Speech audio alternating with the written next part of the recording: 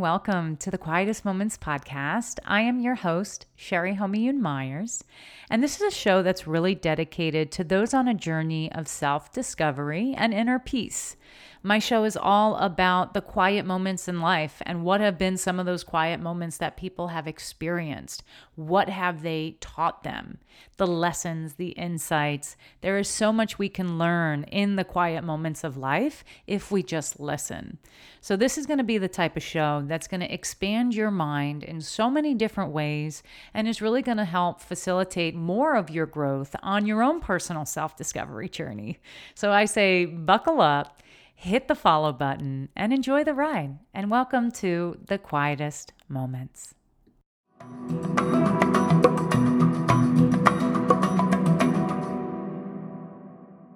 Okay, guys, so I'm so excited to introduce you to my next guest, who is Rob Sinclair.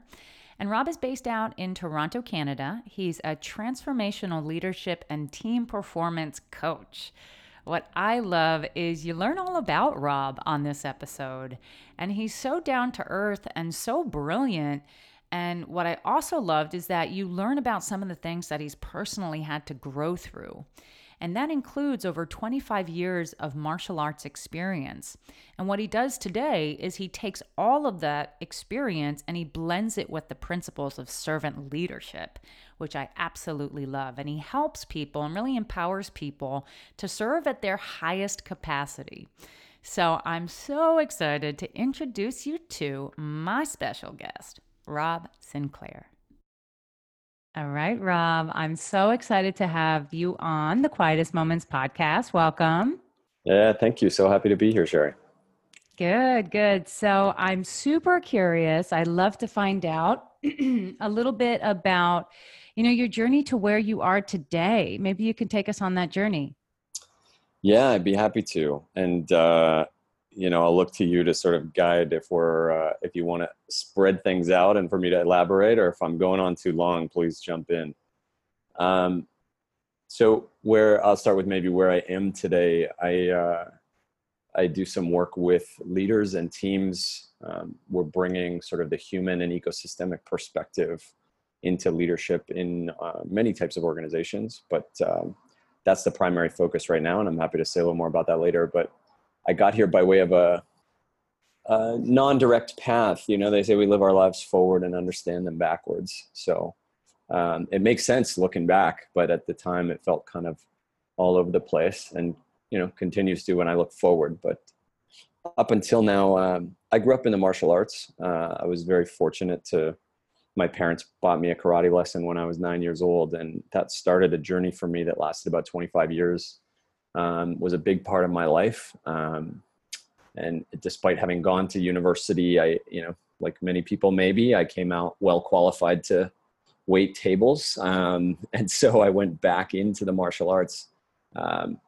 And shortly thereafter, bought in as a partner and started an entrepreneurial journey, started to learn about small business and everything from sales and marketing to business management and customer service. I was part of a group that had some phenomenal entrepreneurs in it, and I got to learn from them from a fairly young age. Had a couple of great mentors, and that started my entrepreneurial journey. And that took me through a few different types of businesses, first the martial arts school, and then doing some sort of consulting, helping other fitness businesses with their marketing and their sales and their sort of business development. I owned a few CrossFit gyms.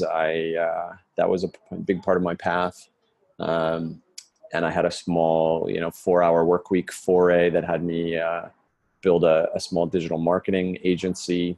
But ultimately for me, since I started teaching in martial arts when I was about 15, and there's a thread that's been kind of woven through this whole journey for me about, helping others realize their potential in service of something greater than them.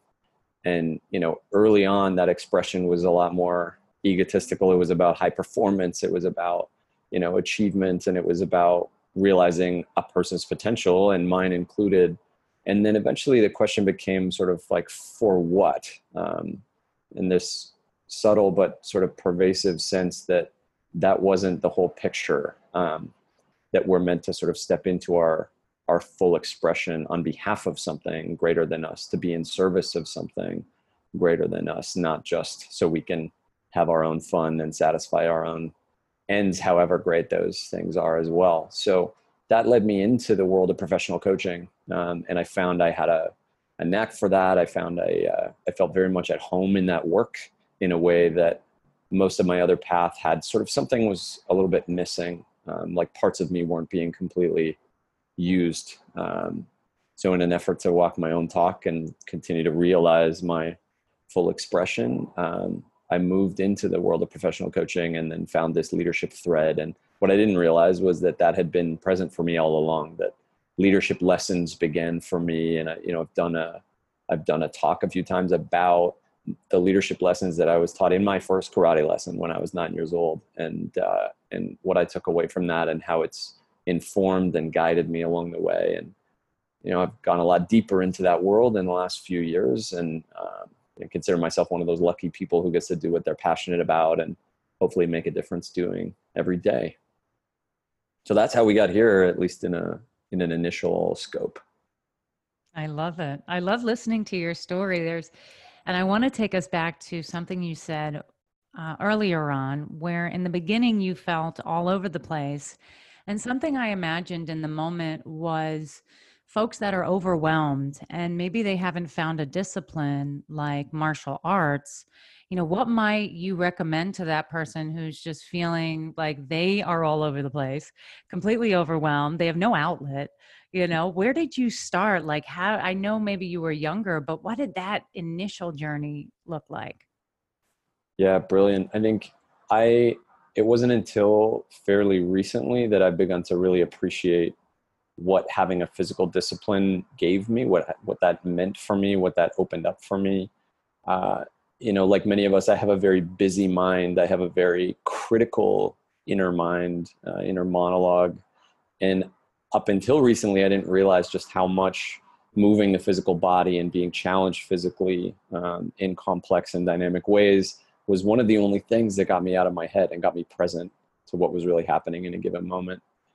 And that was such a gift. So, I have a slight bias towards physical practices, and I heard something brilliantly put recently about, the root of the word discipline is about being a disciple. It's about being devoted to something, devoted to a practice of some kind on behalf of something. So, it's not necessarily about what hobby do you need to take up, but what can you commit yourself to practicing that might open some of these things up. And for me, the body is absolutely a gateway out of stress, back to the present moment, and that will help you sort of still or calm the mind so you can hear the whispers of what life is asking you to step into next.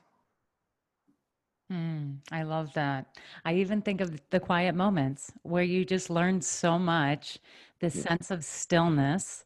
And I imagine you as you were talking, I think of you, it's just even just people in general, just stagnant. And you are at home, but you don't feel at home. Like your body might be home, but your mind is someplace else.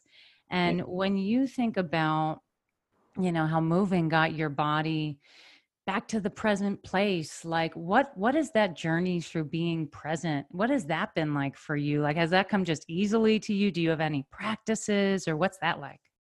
Yeah, easily, definitely not easily. Uh, and the journey continues very much so. I find in the circumstance we find ourselves in right now, this is definitely a collective invitation, but I'm even experiencing it as an individual invitation to not have some of my familiar distractions of running around or going from place to place, or going out and seeing people or doing things, driving around, like all of these things that make us feel perhaps busy or productive are often escapes for what's really happening for us.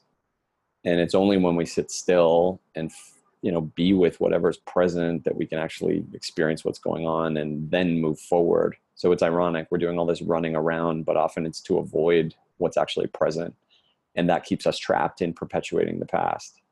And it's only by learning to get quiet, and I'm happy to share some of the practices and things like that, but the idea that we can only really move forward by being fully present is a theme that's very much true for me these days. And, so I do everything from still the physical body practices, whether that's going for a run, whether that's, 10 or 15 minutes of some yoga type stretching in the morning just to get present into my body. Some really basic Tai Chi. I grew up in more harsh or more combative arts, but learning the softer styles now is again a window for me into not escaping the present moment, but actually going deeper into it. But for me, anything that gets me aware, even something as simple as, I follow the work of Doug Silsby, who's author of a few books, presence-based coaching, presence-based leadership. And he talks about even just a centering practice where, you find yourself sitting or standing and think about the 3 dimensions that you occupy, first getting long and tall as if your top of your head is being pulled up towards the sky with a string and your feet are anchored and magnetized to the ground. You're looking at the length of your body and then the width of your body, stretching your arms out side to side and sort of rotating and realizing the physical space you take up. And then front to back, expanding your chest and reaching out in front and even imagining you have a tail sort of behind you and supporting from behind, and really getting a felt sense of the 3-dimensional space that you take up is one quick hack into a more present, focused awareness. And then, breathing techniques I find are phenomenal. I follow another teacher named Thomas Hubel, who is, sort of modern day mystic and really interesting guy doing some incredible work in his own right. But, one of his principles is the breath is a rhythm that walks with us wherever we go, that it is a window into the present. Anytime we want, the breath is there and reminds me, wait, am I inhaling? Am I exhaling? Am I in the pause between the exhale before the next inhale starts, or I'm in the pause at the end of an inhale before the exhale begins? And every moment that is progressively happening, and that can be my quick window back into where am I now? What am I actually experiencing? Instead of being up in my head and abstracting either past into what I should have done or forward into what I need to do. So those are just a few that work well for me, all of which I would recommend. Yeah, I love those. They remind me of, there's so many different mindfulness techniques. I even saw one this morning by a gentleman out in India, I think said Gora, something like that. Such a beautiful man, and was teaching. Yeah. Yeah, he was teaching a technique with the eyes, and he'd say like, and he was directing. It was almost like a guided meditation, but I loved it. And I'm like, he did it, and he says, I'm going to do this and teach this in 2 and 3 minutes, and I want you to do it from 12 to 22 minutes. Mm. And it's a practice, and I love learning about different practices and hearing yours.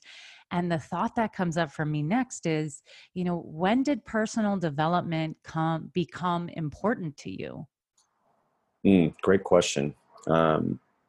And I want to sort of tie it back to what you just said about practice, because I think the importance of that word in the culture that we live in today is underestimated. So the personal development world for me, again, started in the martial arts. I had a mentor, my original instructor, who taught me that first lesson, and then was a dear friend and mentor of mine for many years to follow,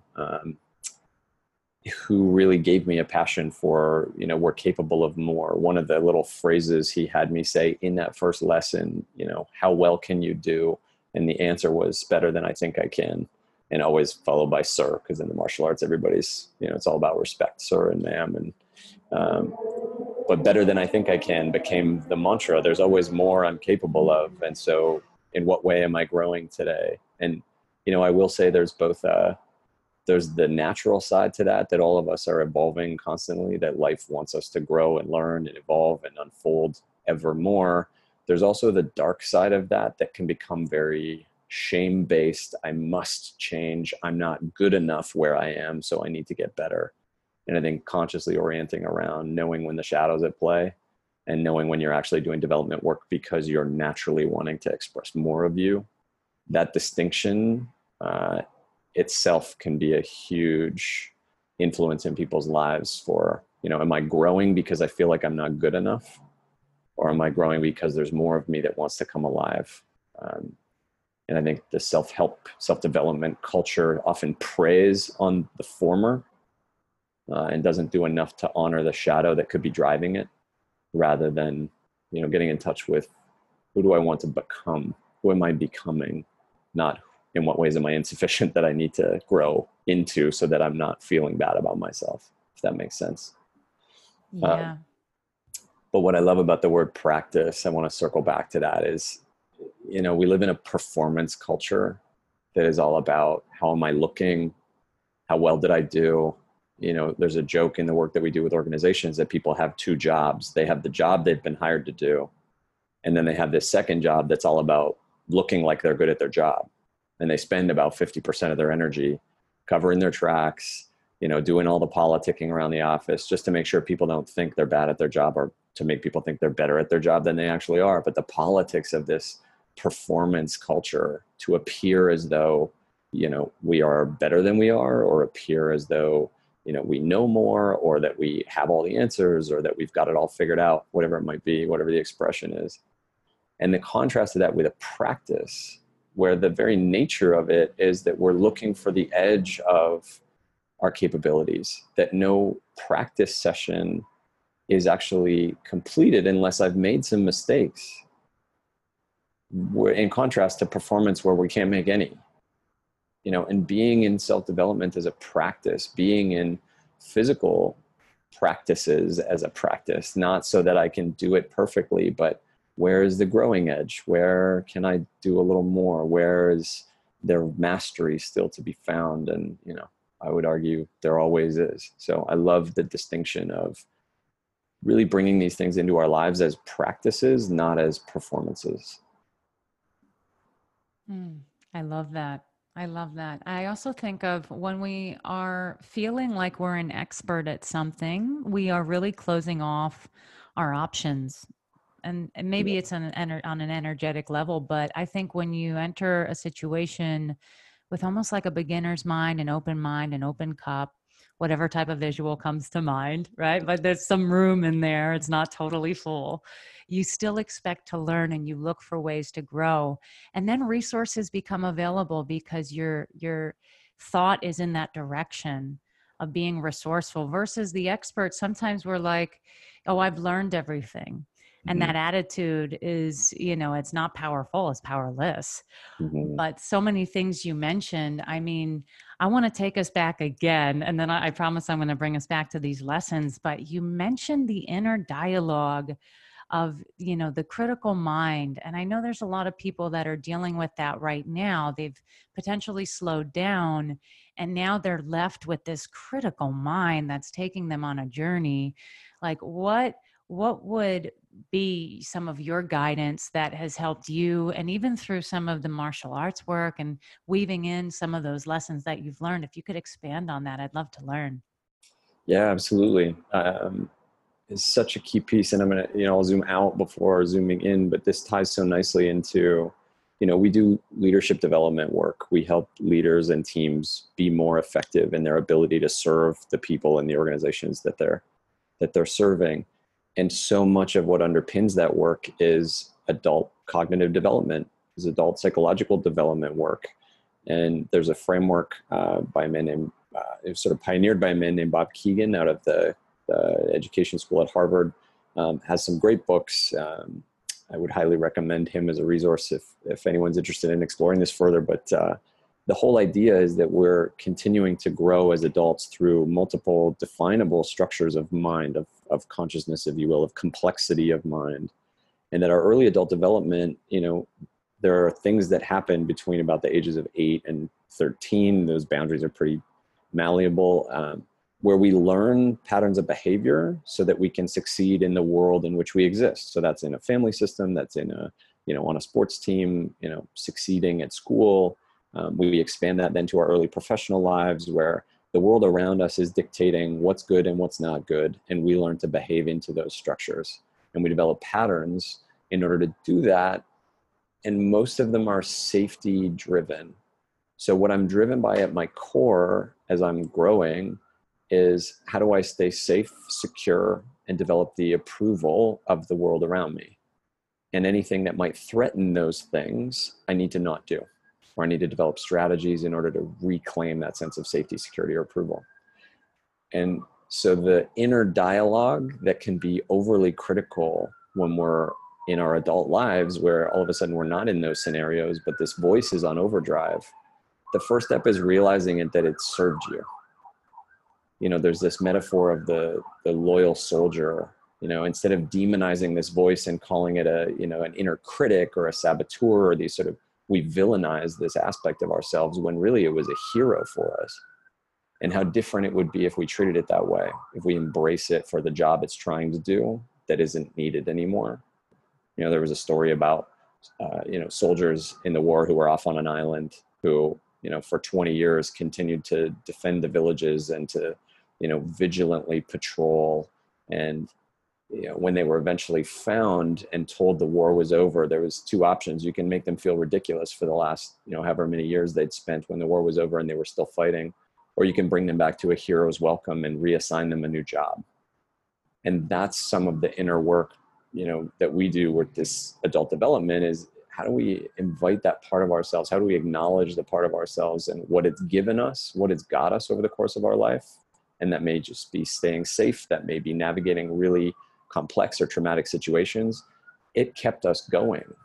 So we want to say thank you to that part of ourselves, and we don't need it to do that job that way anymore.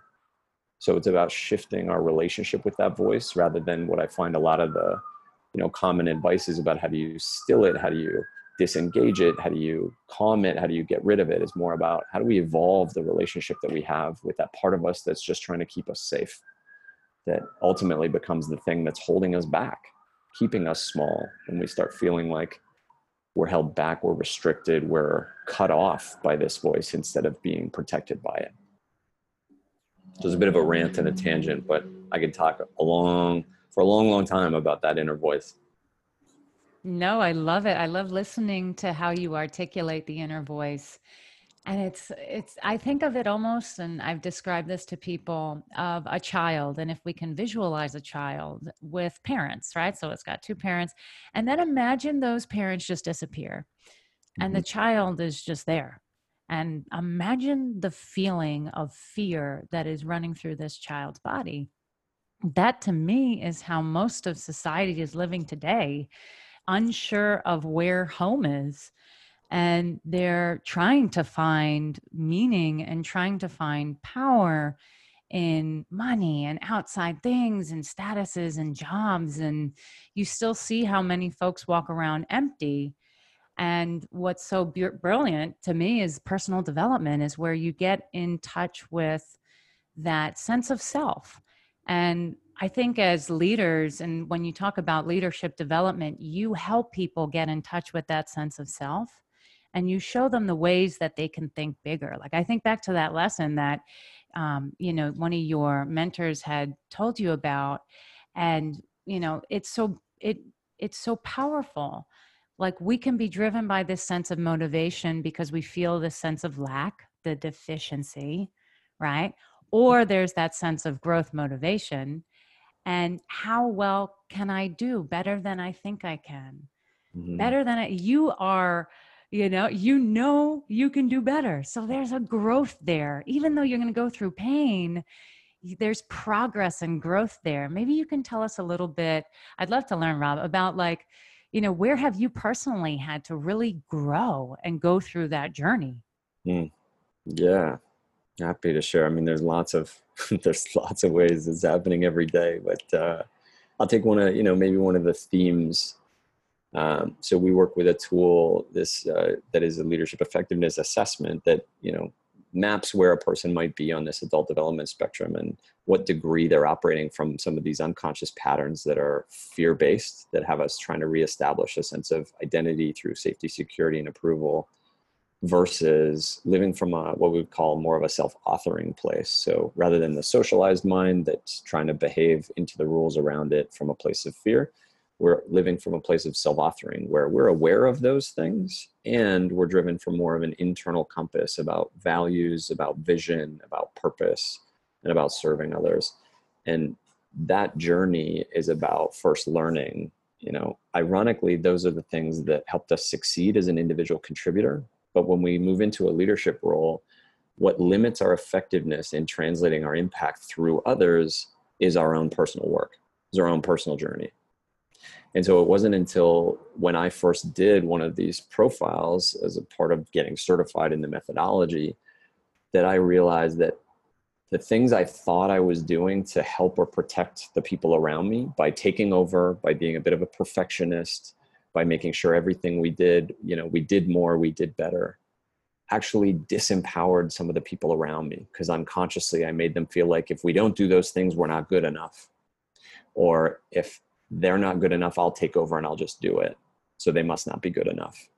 And I didn't realize that these things that had served me well as an individual were now the thing getting in my way of my effectiveness as a leader. And that sort of blew my mind open. And it started this whole other journey of, wow, if I'm going to be really effective working beyond myself, I have to have a whole different relationship with myself. And the journey of understanding where those mechanisms got built for me, I won't go into too much depth, but I'm the middle of three boys, it's a fairly competitive environment. I had great loving parents. I have great loving parents. They're amazing. But along my journey, I internalized the idea that if I didn't do it well and if I didn't do more, then I wasn't safe. I could be criticized. So as long as I did more and did it better, I would be safe. And that fed an achievement and then, dropped me into an achievement oriented vehicle and culture like the martial arts, which is fantastic. There's always somewhere more I can be. There's always somewhere more I can go. And then, I did fairly well, as a musician. I did well in school. I did well professionally, reasonably well as an entrepreneur. It just got fed and fed and fed until I hit this wall where now the thing that worked for me was the thing getting in my way. And having to look back at those times and say, what was that little boy so scared of? Having to actually, like you say, sort of be in touch with the 5 or 6 year old or 8 year old or whatever the age is that learned that if I didn't do it perfectly, it was too scary to be with. That being criticized felt like I was going to die. And I have to develop a different relationship with that emotion. I have to develop a capacity to be with the idea of being criticized or not good enough, untether it from my identity in such a way that now when situations feel threatening, I still have a choice about the behaviors I take rather than running an unconscious pattern that worked for me for 20 years, kept me safe when I was a kid. So I just kept it running in the unconscious system. So that's one example of some of the work and how it applies for me. And it, it happens on a daily basis still. I'm fortunate to have a business partner in the firm that we have. And, we have lots of challenges that we're facing on a daily basis, again, especially given the circumstances we're in globally right now. And still those things come up about when I don't feel safe, when there's stress and pressure, I revert to first do more, do it better, be right, because that way I'll be safe. That way I'll have control. That's who I am. And having to check that, be aware of it, have a different relationship with it, and ask better questions and make better choices. And that journey continues. But that would be one example I'd offer. Yeah, I can resonate with that so much. I think about the habits you describe and where you talk about asking better questions. I think of that on an internal level of, as we discover who we are and even just do some of this inner child work, like, going back and understanding why we do what we do. I think all of us deserve to understand why we do what we do. And it takes some of that self-inquisitive nature, just this curiosity to get to know yourself. And I think there's just so much self-hatred that sometimes blocks a lot of people. And they say, it's not worth it. But at the end of the day, we all have this beautiful gift to give. We all have a gift. And when I think about, what you describe as the shadow, right? And where you mentioned how so many people villainize the shadow and villainize this, I think of the little child. We make it seem so bad and like we shouldn't feel this way. And, we shame ourselves, Mm-hmm. again, all coming from fear. But it's fascinating because I think there's a lot of people living right now, Rob, that are pushing away their child. They're pushing away that little boy. Like you said, you got in touch with that part of yourself. And, I'd be very curious to see, what did it take for you to do the work? Like, was it you just woke up and you're like, okay, I'm going to do the work? Or how did you embark initially on this inner path? Yeah, great question. And I think it speaks very much to what you're saying. People feel like it's not worth it sometimes because it's not yet. The pain of growth, and I'm not going to lie, I make up know this well. This is not easy work. We joke leadership is a full contact sport. Like this is heavy work. It's intense and it's emotional, and it takes a tremendous capacity and a discipline to be in it and to choose it. And some people don't choose it. The circumstances of their lives get to a point where the pain of staying the same is greater than the pain of changing, or the apparent pain of changing. And I think that's the natural threshold that kind of has to get reached. And for some of us, it's the pain of like, there's a part of me that's not alive, and that's so frustrating. And for others, it's, I can't succeed in this position in my career unless I change, or whatever the variation is. But I do think there is a threshold that has to get reached. And for me, it was that, and it was some of the realization that if this is the path of work that I've chosen, if this is my vocation, I can only ever be as effective with others if I'm walking that path myself. And that my ability to be an instrument of change with and for others is a function of my willingness to change myself and to grow myself. So the practitioners that I love and respect in this work are the ones doing the work themselves so that they can actually grow the instrument that they are in service of helping others and being a facilitator for the growth process with others. But I really do think there's that, what is the threshold that had to get reached? And for me, there was a few of those moments. That profile was a wake-up call for me. Another was experiencing a limitation with a fellow coach of mine in a conversation. We're doing coursework together, and this is a grown man who looked at me and said, "I don't feel safe with you." And I realized no matter what I said, no matter what I did, if I was still being critical of myself, he could feel that he wasn't safe. So if I didn't learn to evolve my inner game, my inner world, to a place where I actually felt good with myself, I could be with me, how was I going to be with other people?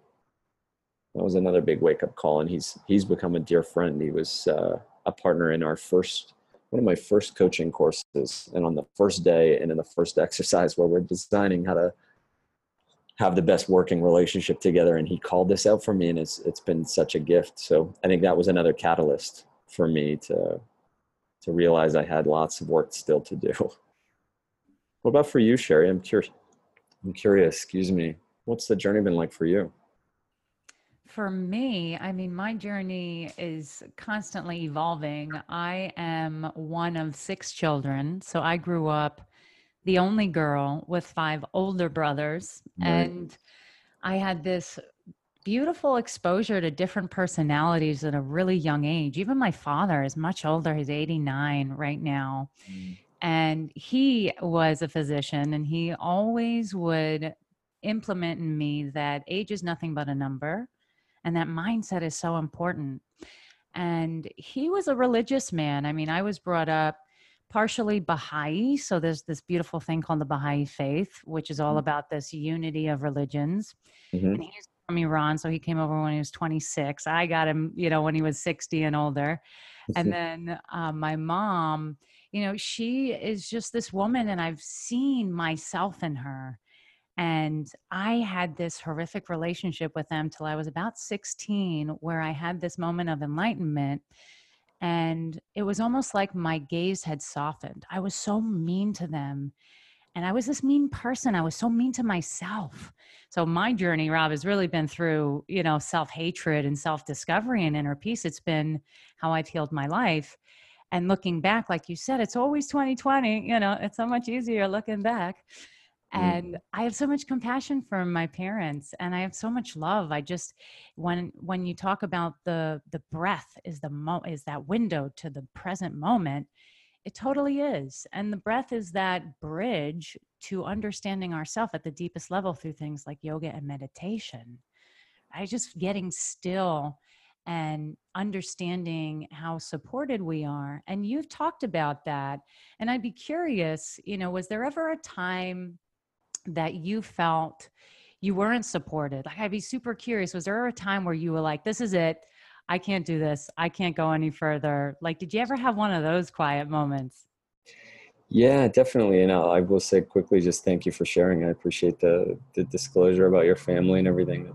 I'm sure you've had quite a journey as well. Um, the Yeah, my journey, most of my personal development journey as an adult is the reverse of that.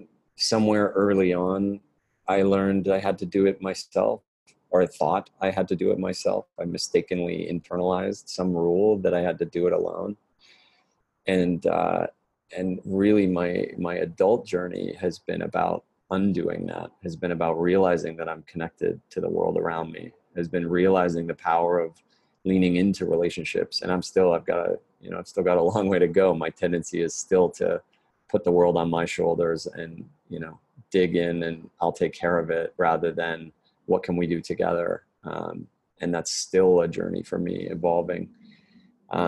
So yeah, I can sort of describe there was a time at a low point for me as an entrepreneur when I had to exit out of a business deal, and there was no money. There was no money. There was no hope for a future. I owed money to family that I couldn't not repay. So there's this massive debt, and it was a pretty dark time. And I think that was part of the time when I reinforced this idea that I've got to figure it out. There's no one else who can help. I've burned all my bridges, so better figure it out. And again, that structure served me for a long time until it was the thing getting in my way. It was the thing keeping me from connection in my life. It was the thing making people around me feel like they weren't good enough because I felt like I wasn't good enough and had to do it all by myself. And it took a few, lost relationships romantically for me. I had a theme of people, a theme of women in my life who there was an echo. There was this, common thread of, I feel like I'm not good enough, or I'm not going to be good enough. And I realized it was what was happening inside of me being projected out onto them. So that, again, a wake up call about my need to do it alone out of a place of protection was now costing me the connection that I craved. And if I didn't go inside and figure out what that was all about and spend the time and do the healing work, it was going to prevent me from that connection for the rest of my life. I remember being in a workshop and we had just done this exercise where we put, I was in a team that was already revolutionary. I was in a partnership, and that partnership had a project to do. And then we had gone around the room and each of us put up sticky notes on each other's projects saying how we could help this community that I was a part of. And I remember sitting down at the end of that exercise and breaking down, looking at this sheet of paper and all the color on it, all these sticky notes from all the help I could be getting from my world that I had cut myself off from until that point. And it hit me like a ton of bricks, the grief of having carried all that time, the illusion that I was alone, because I wasn't actually. There were a lot of people helping me. There were a lot of people supporting me, but I felt like I was alone. And waking up to that and stepping into a different kind of relationship with my world where I can help and I can be supported, and that we can build real synergy, like the idea of sort of 2+2=5 is a core principle in the work that we do around relationships and teams and systems, that there's so much more we can do together than just the sum of our parts. But you're cut off from that if you live in a world where you must do it alone. So again, that's one I could go really deep on, but that's what comes up for me when you ask that. Yeah, I love that. It really ties into being in service. And I have this mantra where sometimes I'll meditate and I'll just let everything go and I'll say, how may I serve? And I don't even know what I'm praying to. I'm just like, I'm praying to something. I'm just asking, how may I serve? Something tell me what to do. And I go back to the beginning of where you talked about there's sometimes these moments where we feel completely overwhelmed with who am I in this moment? Like, what do I do? I can't do this, and we're like that child again that we're trying to figure out, like, how did we get here? What am I supposed to do? How am I loved here? How do I be enough? And that's really the discovery when I hear about your journey and my journey. It overlaps so much. Like, I know I've constantly tried to succeed and be the best and accomplish the most and be number one. And and it's all been driven out of this sense of my own lack of self-worth, you know. And when I look at it, I say, Sherry, you are enough. And like, when will you feel enough? And that's the journey. That's the practice. It's love. Like, love becomes the practice. And when I think about you, Rob, what's really lighting you up today? I mean, tell us, you know, I'd love to learn, like, what are you doing today? You've got so much knowledge, so much insight. Like, how are you being of service right now? Yeah, brilliant question. And I love even the energy of how you asked that question, Sherry. I can feel the smile on your face. I can feel the energy in your body. I appreciate it. Because yeah, I am very much lit up by the work that we're doing. I consider it a gift and a privilege to get to work with people who are interested in serving others better, and how they can be more and more an instrument of service. And the vehicle through that, through which we accomplish that in this particular case, is leadership. But really it's about working with people to be more completely themselves, to discover, as you say, their natural, their sort of inherent worthiness. And then to say, okay, so if that's given, what could now be possible? Instead of living in a world where I have to earn my worth through these various strategies I've developed, because when I was younger, that was the rule I made up. I'm enough if people like me. I'm enough if I'm smarter and I have all the right answers. I'm enough if I get better results than others, or I do more, or I achieve. And instead, if that conditionality doesn't exist, what could then be possible? How can we be of service then? So, you know, I consider it a privilege, like I said, to be working with the clients that we work with, and everything from, you know, I work with some solo entrepreneurs. We work with some nonprofit organizations. We work with some for-profit corporate, and, you know, everything in between. We're really passionate about where can we get this work of a different kind of human-centered, life-affirming, ecosystemic leadership. Where is that going to have the biggest impact downstream in the world? You know, where can we do that work across borders? Where can we build bridges across systems, across industries, across sectors, so that we're both living the work on an individual level, on a relational level, and on a system level, looking at the health of our interconnectedness. And both the theory of that and how that happens lights me up. The ideas, and you know, these are not my ideas, obviously. Some of these are absolutely ancient, but they're coming to the forefront because they're needed now. What's worked for us in the same way, you know, on an individual level, we learn these patterns and structures that work for us until they don't. You know, I believe that's happening at a societal level. We've established those structures and institutions that have worked for us, and now they might be the things that are holding us back. And, you know, we live in the question of how can we serve the next iteration and evolution of some of those systems and structures, and the people in them will be what drives the change. So doing that work at an individual level, at a relational level with partnerships and teams, and then at a system and ecosystem level, that's where the passion is. And, you know, I'm lucky to be doing it every day. Well, I love it. Thank you so much for being on the Quietest Moments podcast. I'd love to just see, do you have any last words that you can offer? I would say, yeah, if someone's listening, I would say the whisper inside you that there's more that wants to come alive is true. And being witnessed in that is often the catalyst to have it come alive. So don't hesitate to share whatever that whisper is telling you, and let it come out into the world first by just sharing that, and then through whatever expression it wants to find. Amazing. And where can people find you?